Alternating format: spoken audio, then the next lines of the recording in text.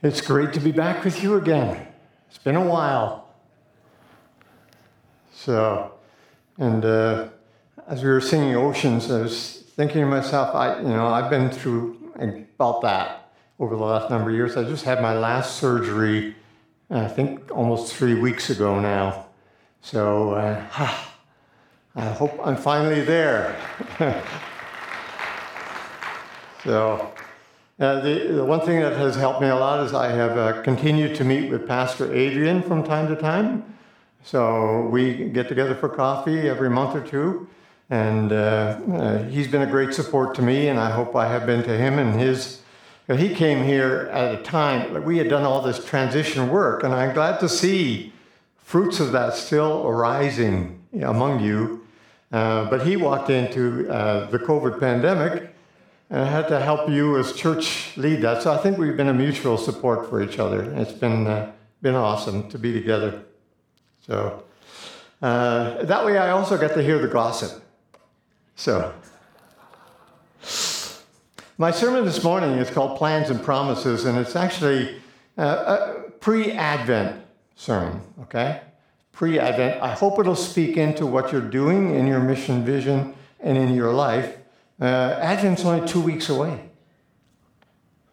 And then it all starts again. I've already noticed in my neighborhood some Christmas lights up. So, yeah. All right, let's get into this Word of God. Let's ask God for a blessing. Gracious God, for thousands of years, many centuries, this Word that we will read today has been spoken, has been heard, has been taken into the lives of many people who have followed you. And today we ask that your Spirit will bless us anew and afresh with these chapters, with these words from you, so that we may find life and find it in the fullest sense. We seek your blessing in Jesus' name. Amen. The scripture passage is taken from the book of Hebrews, chapter 10 through the beginning of chapter 12. Remember those earlier days after you had received the light, when you endured a great conflict full of suffering. Some days you were exposed to insult and persecution, and at other times you stood side by side with those who were so treated. You suffered along with those who were in prison and joyfully accepted the confiscation of your property. That's a hard line to hear for me, isn't it, today? Joyfully accepted the confiscation of your property because you knew that you yourselves have better and lasting possessions. The rest is just stuff. So don't throw away your confidence. It will be richly rewarded. You need to persevere so that when you've done the will of God, you will receive what he has promised, for in just a little while, he who is coming will come and will not delay. But my righteous one will live by faith, and I take no pleasure in the one who shrinks back. But we do not belong to those who shrink back and are destroyed, but to those who have faith and are saved. Now, faith is confidence in what we hope for, an assurance about what we do not see. This is what the ancients were commended for. By faith, we understand that the universe was formed by God's command, so that what was seen was not made out of what was visible. By faith, Abel brought God a better offering than Cain did. By faith, he was commended as righteous when God spoke well of his offerings. And by faith, Abel still speaks even though he is dead. By faith, Enoch was taken from this life so that he didn't experience death. He could not be found because God had taken him away. For before he was taken, he was commended as one who pleased God. And without faith, it's not possible to please God, because anyone who comes to him must believe that he exists, and he rewards those who earnestly seek him. By faith, Noah, when warned about things not yet seen, in holy fear, he built an ark to save his family. By faith, he condemned the world and became the heir of righteousness that's in keeping with faith. I've lost the scripture there. There's some slides missing, aren't there? Yeah. Okay. We'll go with it.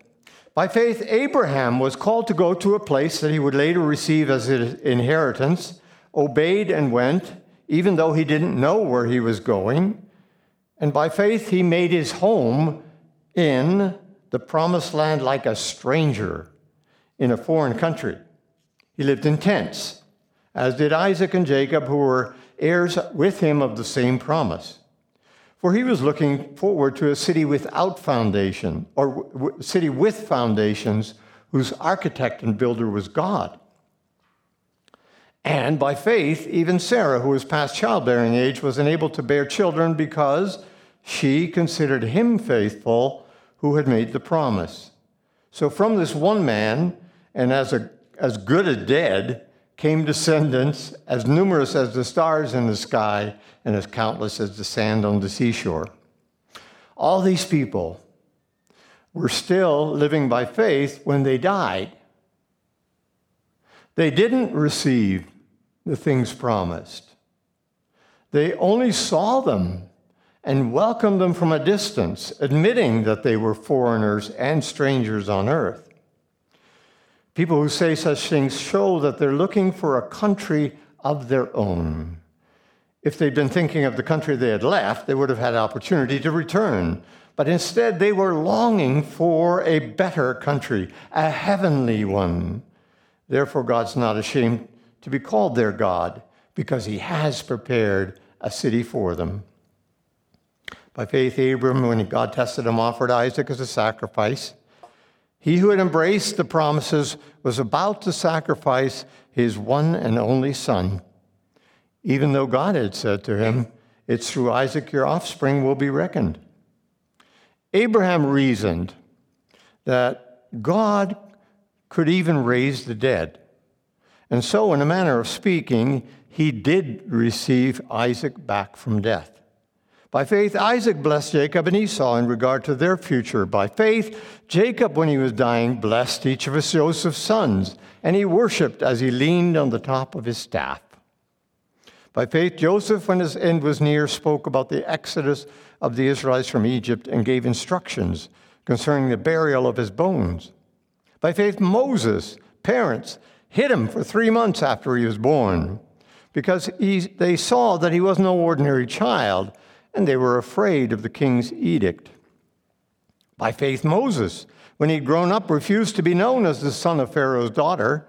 He chose to be mistreated along with the people of God, rather than enjoy the fleeting pleasures of sin. He regarded disgrace for the sake of Christ greater value than the treasures of Egypt, because he was looking ahead to his reward.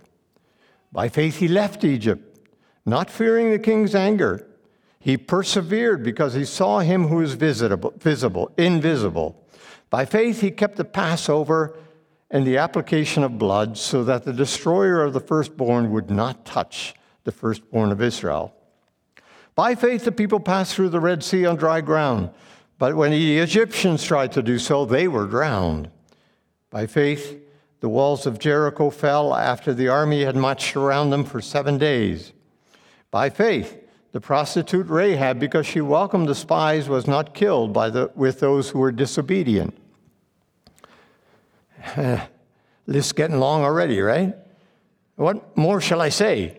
I don't have time to tell you about Gideon, Barak, Samson, Jephthah, about David and Samuel and the prophets, who through faith conquered kingdoms, administered justice, gained what was promised, who shut the mouths of lions, quenched the fury of the flames, escaped the edge of the sword, whose weakness was turned to strength, and who became powerful in battle and routed foreign armies.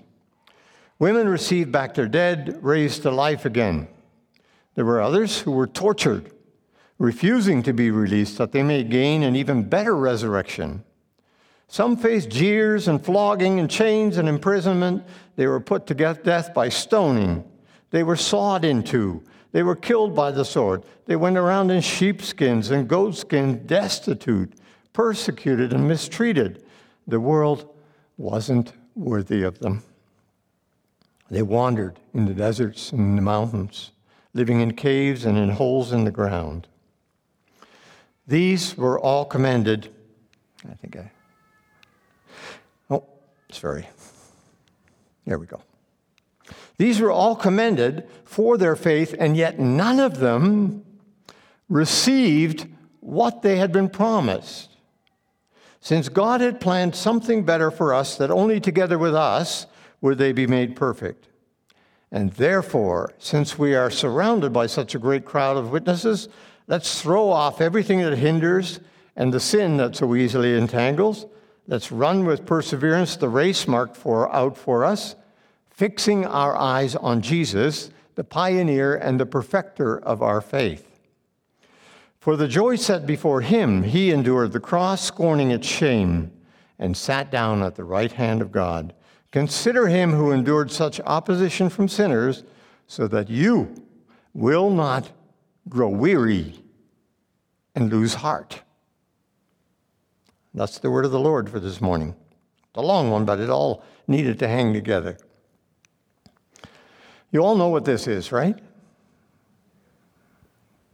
As soon as you see a picture like that, right away, your mind goes to Ukraine and the Russians at war and all that's involved with that. It's on our minds. It's in our hearts, right? You know what this is? I didn't when I saw it. Civil war in Mali. Civil war in Mali. And I was thinking when I saw the picture, I thought, how come this is not also on my mind? It's going on right now. This is the big picture right now in 2022 of war in the world.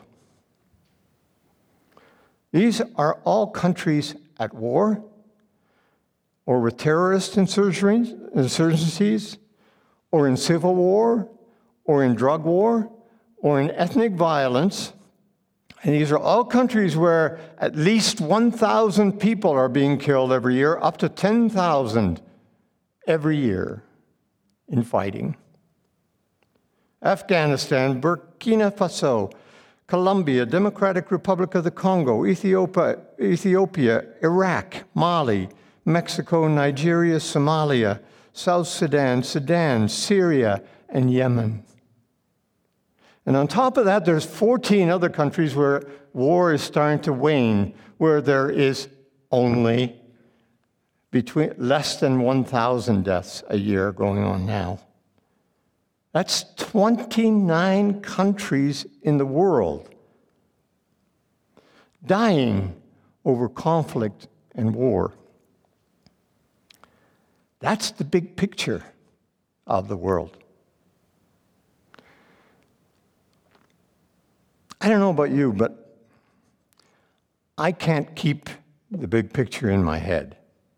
I just can't. But it's good to remind myself of this, that much more is happening in the big picture, and how much more I need to pray and consider in my giving, and how much more we actually ought to remember on Remembrance Day.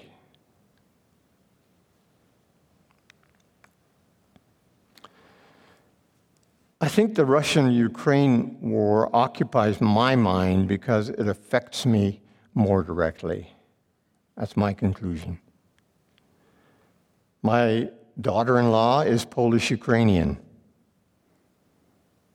We have in Alberta many Ukrainian folk living, right? It's part of our heritage of Alberta is the Ukrainian community. The countries of NATO are affected, and that's us as well. World Oil, grain prices, food production. And the news holds this war between Ukraine and Russia in front of our faces constantly, in front of me. And same on Remembrance Day. On Remembrance Day, we remember the Canadian military and maybe our allies who are in our hearts and prayers, wars that we were a part of, that they strike closer to home, it seems. They sit with us more. It's a connection that we do not have with the big picture in the world. God also has a macro plan. You know that, right? Most of us know that. At Emmanuel, my home church, we've had a series by Pastor Dan on that big picture of God, the grand plan of God. You know it because you've heard it before. There was a perfect creation, and the perfect creation gives way to sin and brokenness and death in the fall. That's all the origin of all war and pain. And then God gets involved in moving things forward towards redemption. He creates a people who live through him, who were created through Abraham, and they fail over and over and over and over again. And then God sends his son, a child who we remember during Advent and Christmas, who begins this renewal, not based on sin, but based on his sacrifice for sin, his death, his resurrection from the dead. And a new people are begun, infected with the Spirit of God. That's us, believing in Jesus. And a new day is coming when Jesus is going to come back. We sang about that too. We heard about that again. Jesus coming back, he's going to heal everything that's broken and everything that's in pain, and there'll be perfect peace. One big story of God, one massive, grand, macro plan. But like the Hebrew Christians, I find it hard to hang on to that macro plan and its promises. I tend to find it hard to hang on to even the promises we sang in Oceans. I tend to focus on what affects me in the here and in the now. I think most of us are kind of like that. The here and the now for the Hebrew Christians, they were scattered throughout the Roman Empire. The here and now that was mostly on their minds was a difficult life. Chapter 10, verse 32. Remember those earlier days after you received the light, when you endured great conflict full of suffering. Sometimes you were publicly exposed to insult, persecution, and other times you stood side by side who were so treated. You suffered along with those who were in prison. You joyfully accepted the confiscation of your property because you knew yourselves had a better and lasting possession. You see, you hear the hint in there? You knew that there's a bigger plan. You knew that God was going to do something to redeem everything. So don't throw away your confidence. It'll be richly rewarded. You need to persevere so that when you've done the will of God, you will receive what he has promised. For in just a little while, he who is coming, and he will not delay. Do you hear the problem in there? In those verses, a tough life sits side by side with God's promises, God's macro plan. A tough life has begun to eat away at their faith. Hebrews 11, verse 1, faith is confidence. Confidence in what we hope for, the macro plan, and assurance about things we do not see. God's promises for a healed world. We don't see that.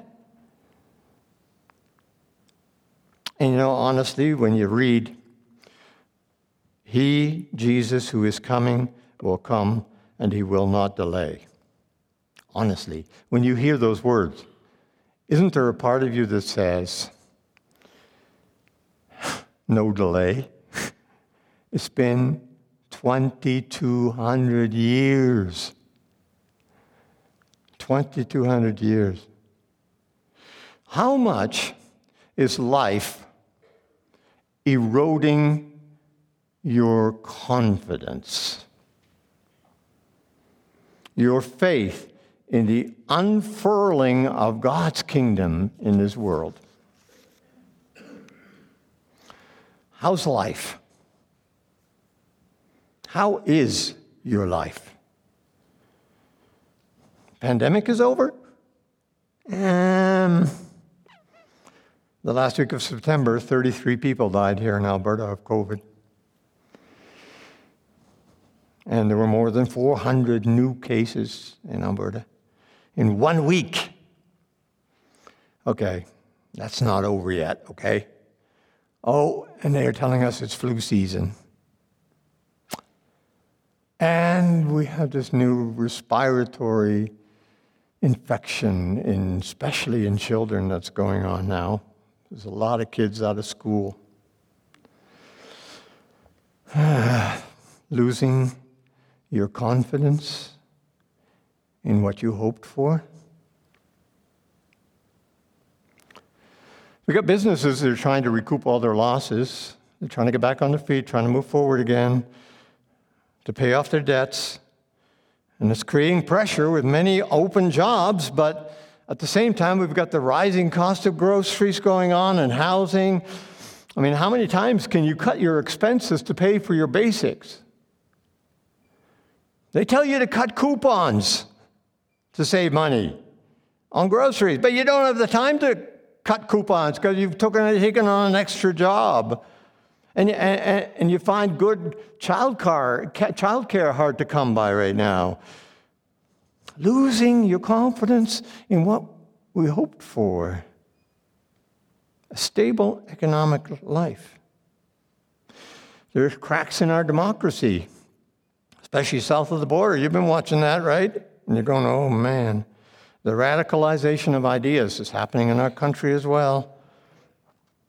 Frustration with life is bubbling over. The Russia-Ukraine war going on, displaced people. North Korea is firing all kinds of multiple warheads. We're losing our confidence in what we hoped for, political peace. The church, we're in moral conflict, moral turmoil. I don't know what to do with all this now. Losing our confidence for the vision that we hoped for. And we have all the personal stuff too. You have it. I have had it. Last few years, I have had sepsis and was hospitalized for that. I had prostate cancer. I had shingles for 8 months. And last month, I had a hole in my chest wall operated on and fixed up and sewn up. I have more zippers in my body than a backpack.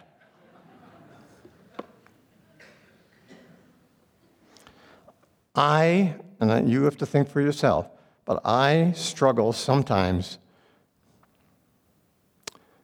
with not growing weary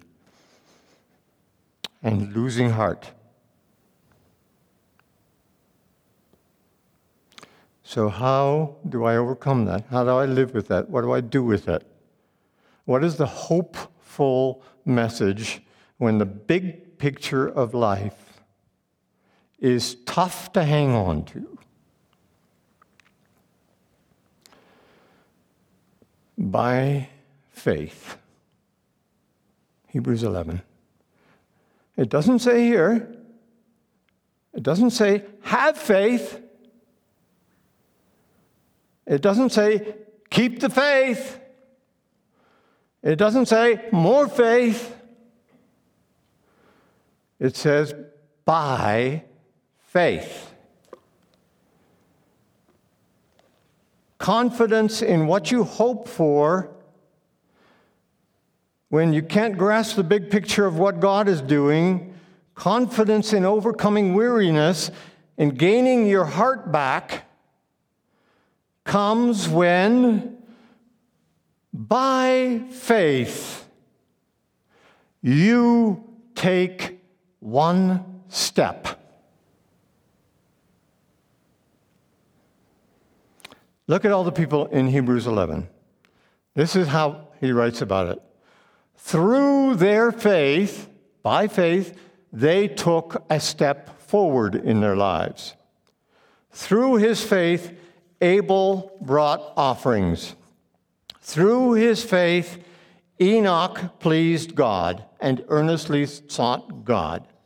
Through faith, Noah got his hammer out and built an ark. By faith, Abraham became an emigrant. He moved away.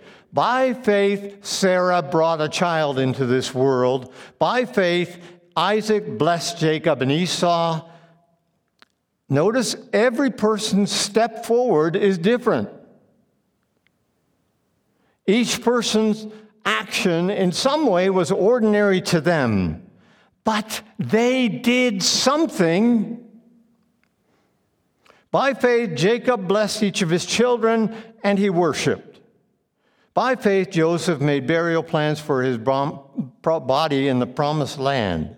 By faith, Moses' parents hid him in the bulrushes. By faith, you take a step forward.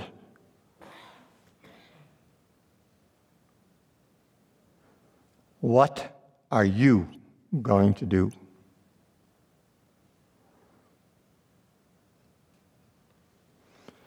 Because that will restore your confidence.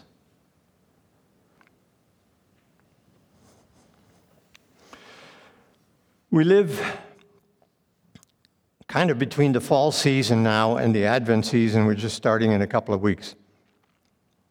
In another week or so, it's happening in my neighborhood already. We're beginning to decorate the darkness.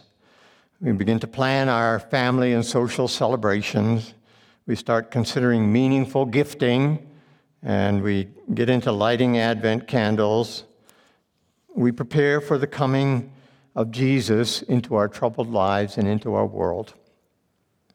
Life moves from the stresses of our world to the hopefulness of Advent and Christmas. It's also an opportunity to shift from this macro picture of God's plan to the picture of your personal life in Advent.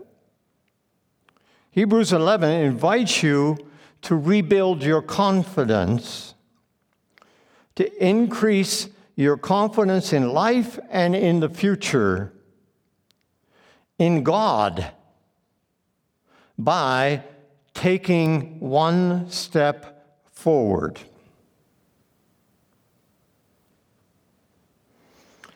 An action that's unique to your life, you have to figure it out. It's an action that rises from faith. It comes through faith. Because faith works.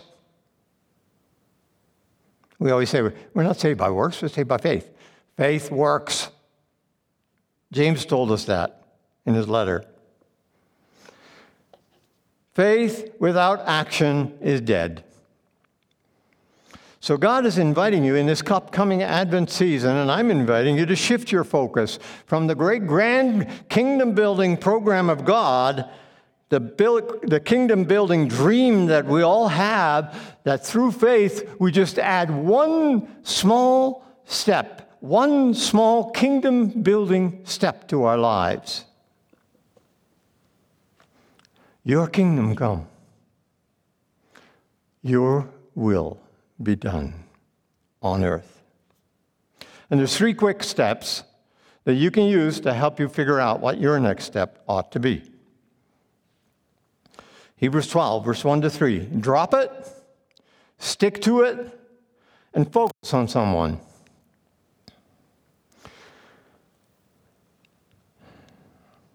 Drop it. Let's throw off everything that hinders and the sin that so easily entangles. Everything that hinders and the sin that... At our house, we're doing another round of purging. I don't know. I don't know if you do that at your house. We're doing a round of purging. Maria started it. It's not my fault. I struggle with that because I have this mantra in my head that says, keep it, because you never know when it comes in handy. Do you have that at your house too? You stick it in the back closet somewhere.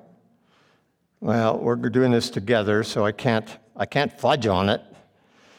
Right now, I'm going through all my clothes. I don't need the same clothes now that I'm retired than when I was working. So I'm packing up over half my clothes and giving it to a good cause. Hebrews is asking you the question of what do you need to pack up and get rid of to take your next step in faith, through faith? What keeps you from taking that next step in your life? It could be sin that has to be stopped, or maybe you need to forgive someone or be forgiven by someone. That's a hindrance. Maybe it's a healthier life practice that you need to get started. A gift that you haven't been using that you ought to start using, or a need that you know is around you and you haven't stepped forward to start on it. Work with other people to do that. What is it that hinders you? What is it that blocks you? Is it time? I don't have time. We all have time.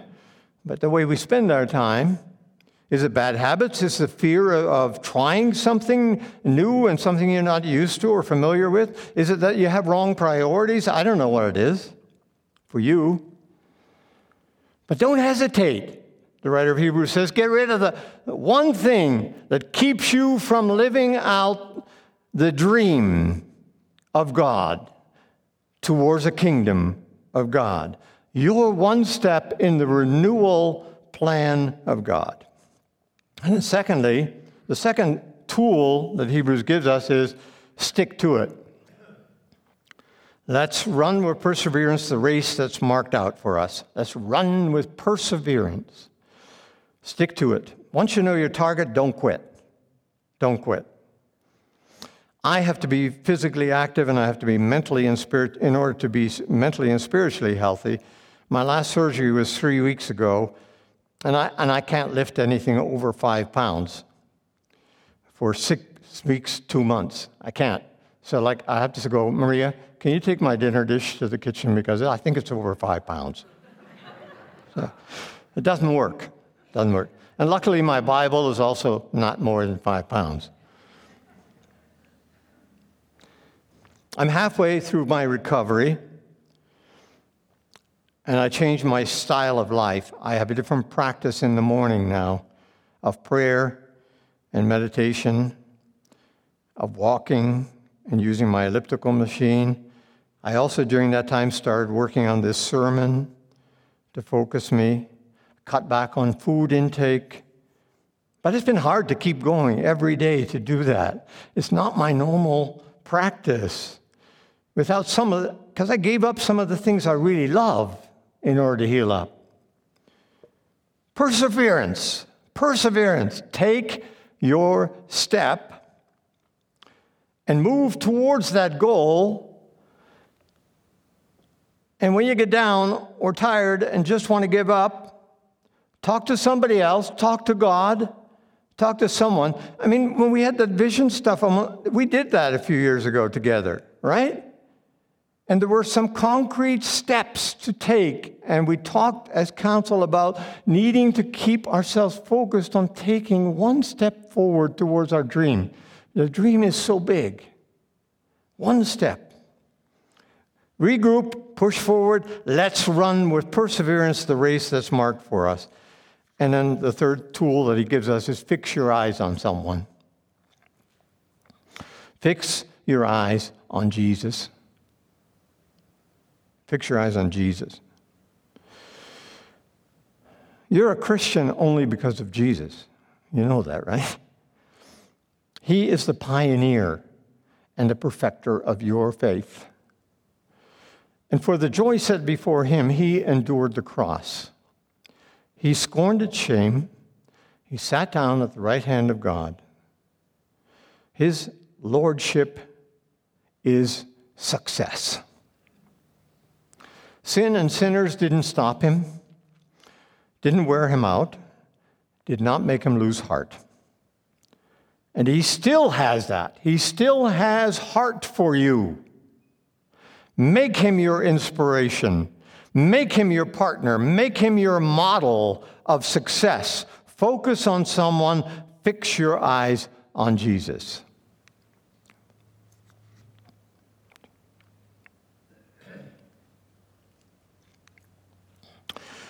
God's great plan for salvation comes with an awful lot of great promises, folks. Hebrews 11:40. Although none of the people of faith had yet received what had been promised, because God had planned something better for us, that only together with them would all of us be made perfect. Jeremiah says, I will restore you to health and heal your wounds. It means a lot to me.